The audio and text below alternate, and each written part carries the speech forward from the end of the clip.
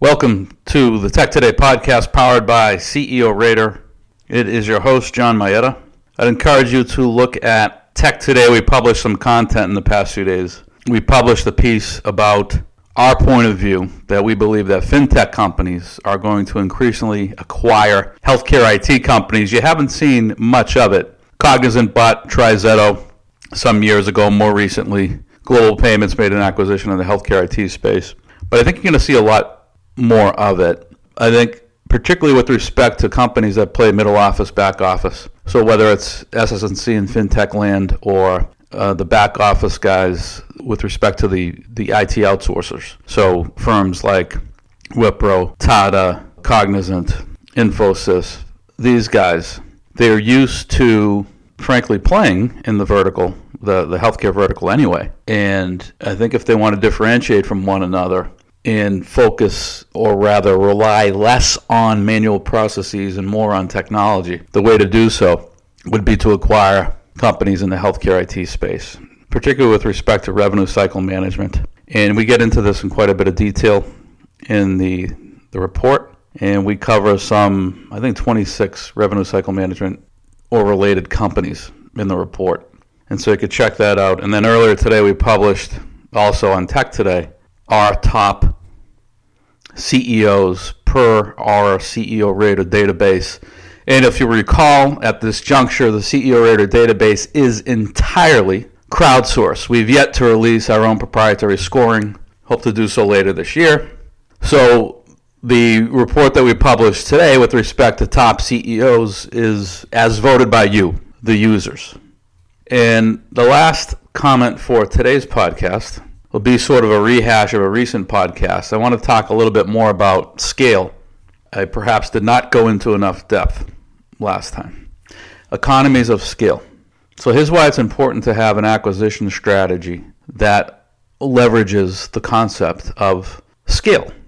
So if you are a company, not a private equity firm. Private equity firms often will acquire disparate assets within 1, 2, 3, 4. If they're a large private equity firm like TPG, for example, they'll cover pretty much every industry. But it's okay for private equity firms to pursue a variety of disparate assets that may or may not share common elements. But when you're a strategic company, or rather just a corporate, not a private equity firm, and you play in one particular industry vertical, maybe a couple, to the extent that you have an acquisition strategy, you really ought to pursue acquisitions that can strengthen your core business, the business you're in, and I would categorize those as sort of scale acquisitions. Or you make acquisitions in adjacent spaces that, and they may add some scale to the core. They may make it easier to sell the core asset, or they may help you establish a secondary vertical, secondary core.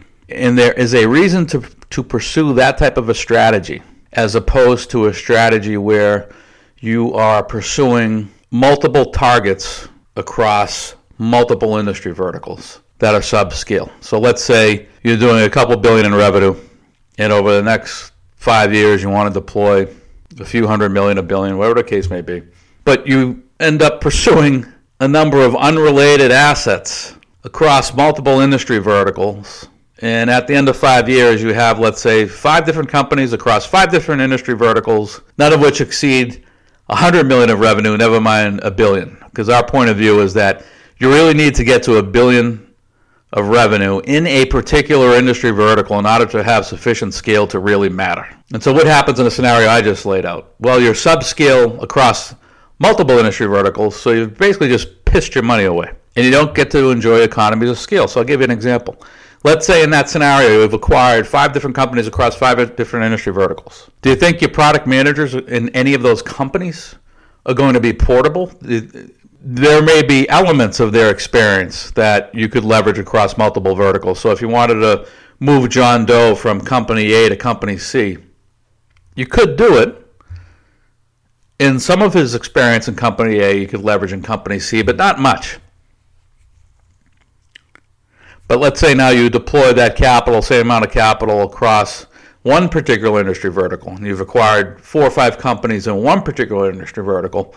Now you can leverage product managers, product developers, salespeople, even if they're selling different products, different brands, even if the products aren't exactly the same across each of the 5 companies, what are the chances that they would be exactly the same, right? Even if they're in the same vertical, they're going to have nuances that are different. But there's a domain expertise that's leverageable. So you can move John Doe, Jane Doe from company A to company B, from company C to company D. And some institutional knowledge may be lost, but there's a fair amount, a significant amount of domain expertise that's portable, that you could leverage across the assets, across the acquired companies. And that's the piece that's often overlooked when you pursue a disparate acquisition strategy.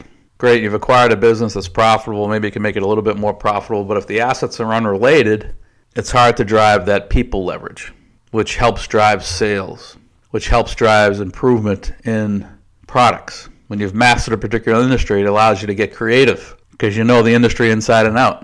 You can spot opportunities. It allows you to do more with less resources, less people, because people are more productive. They drive more output because they're more efficient, because they know the industry inside and out. They know how to allocate their time, how to prioritize their time, which products and services to focus on, how to maximize output, how to maximize efficiency, how to minimize opportunity cost. Not to mention, yes, there are efficiencies across elements like G&A and things like this, but that's more a defensive measure. I'm talking about playing offense. It's difficult to get to the point where you're really playing offense if you don't have critical mass of domain expertise. So that's all for now. See you all next time.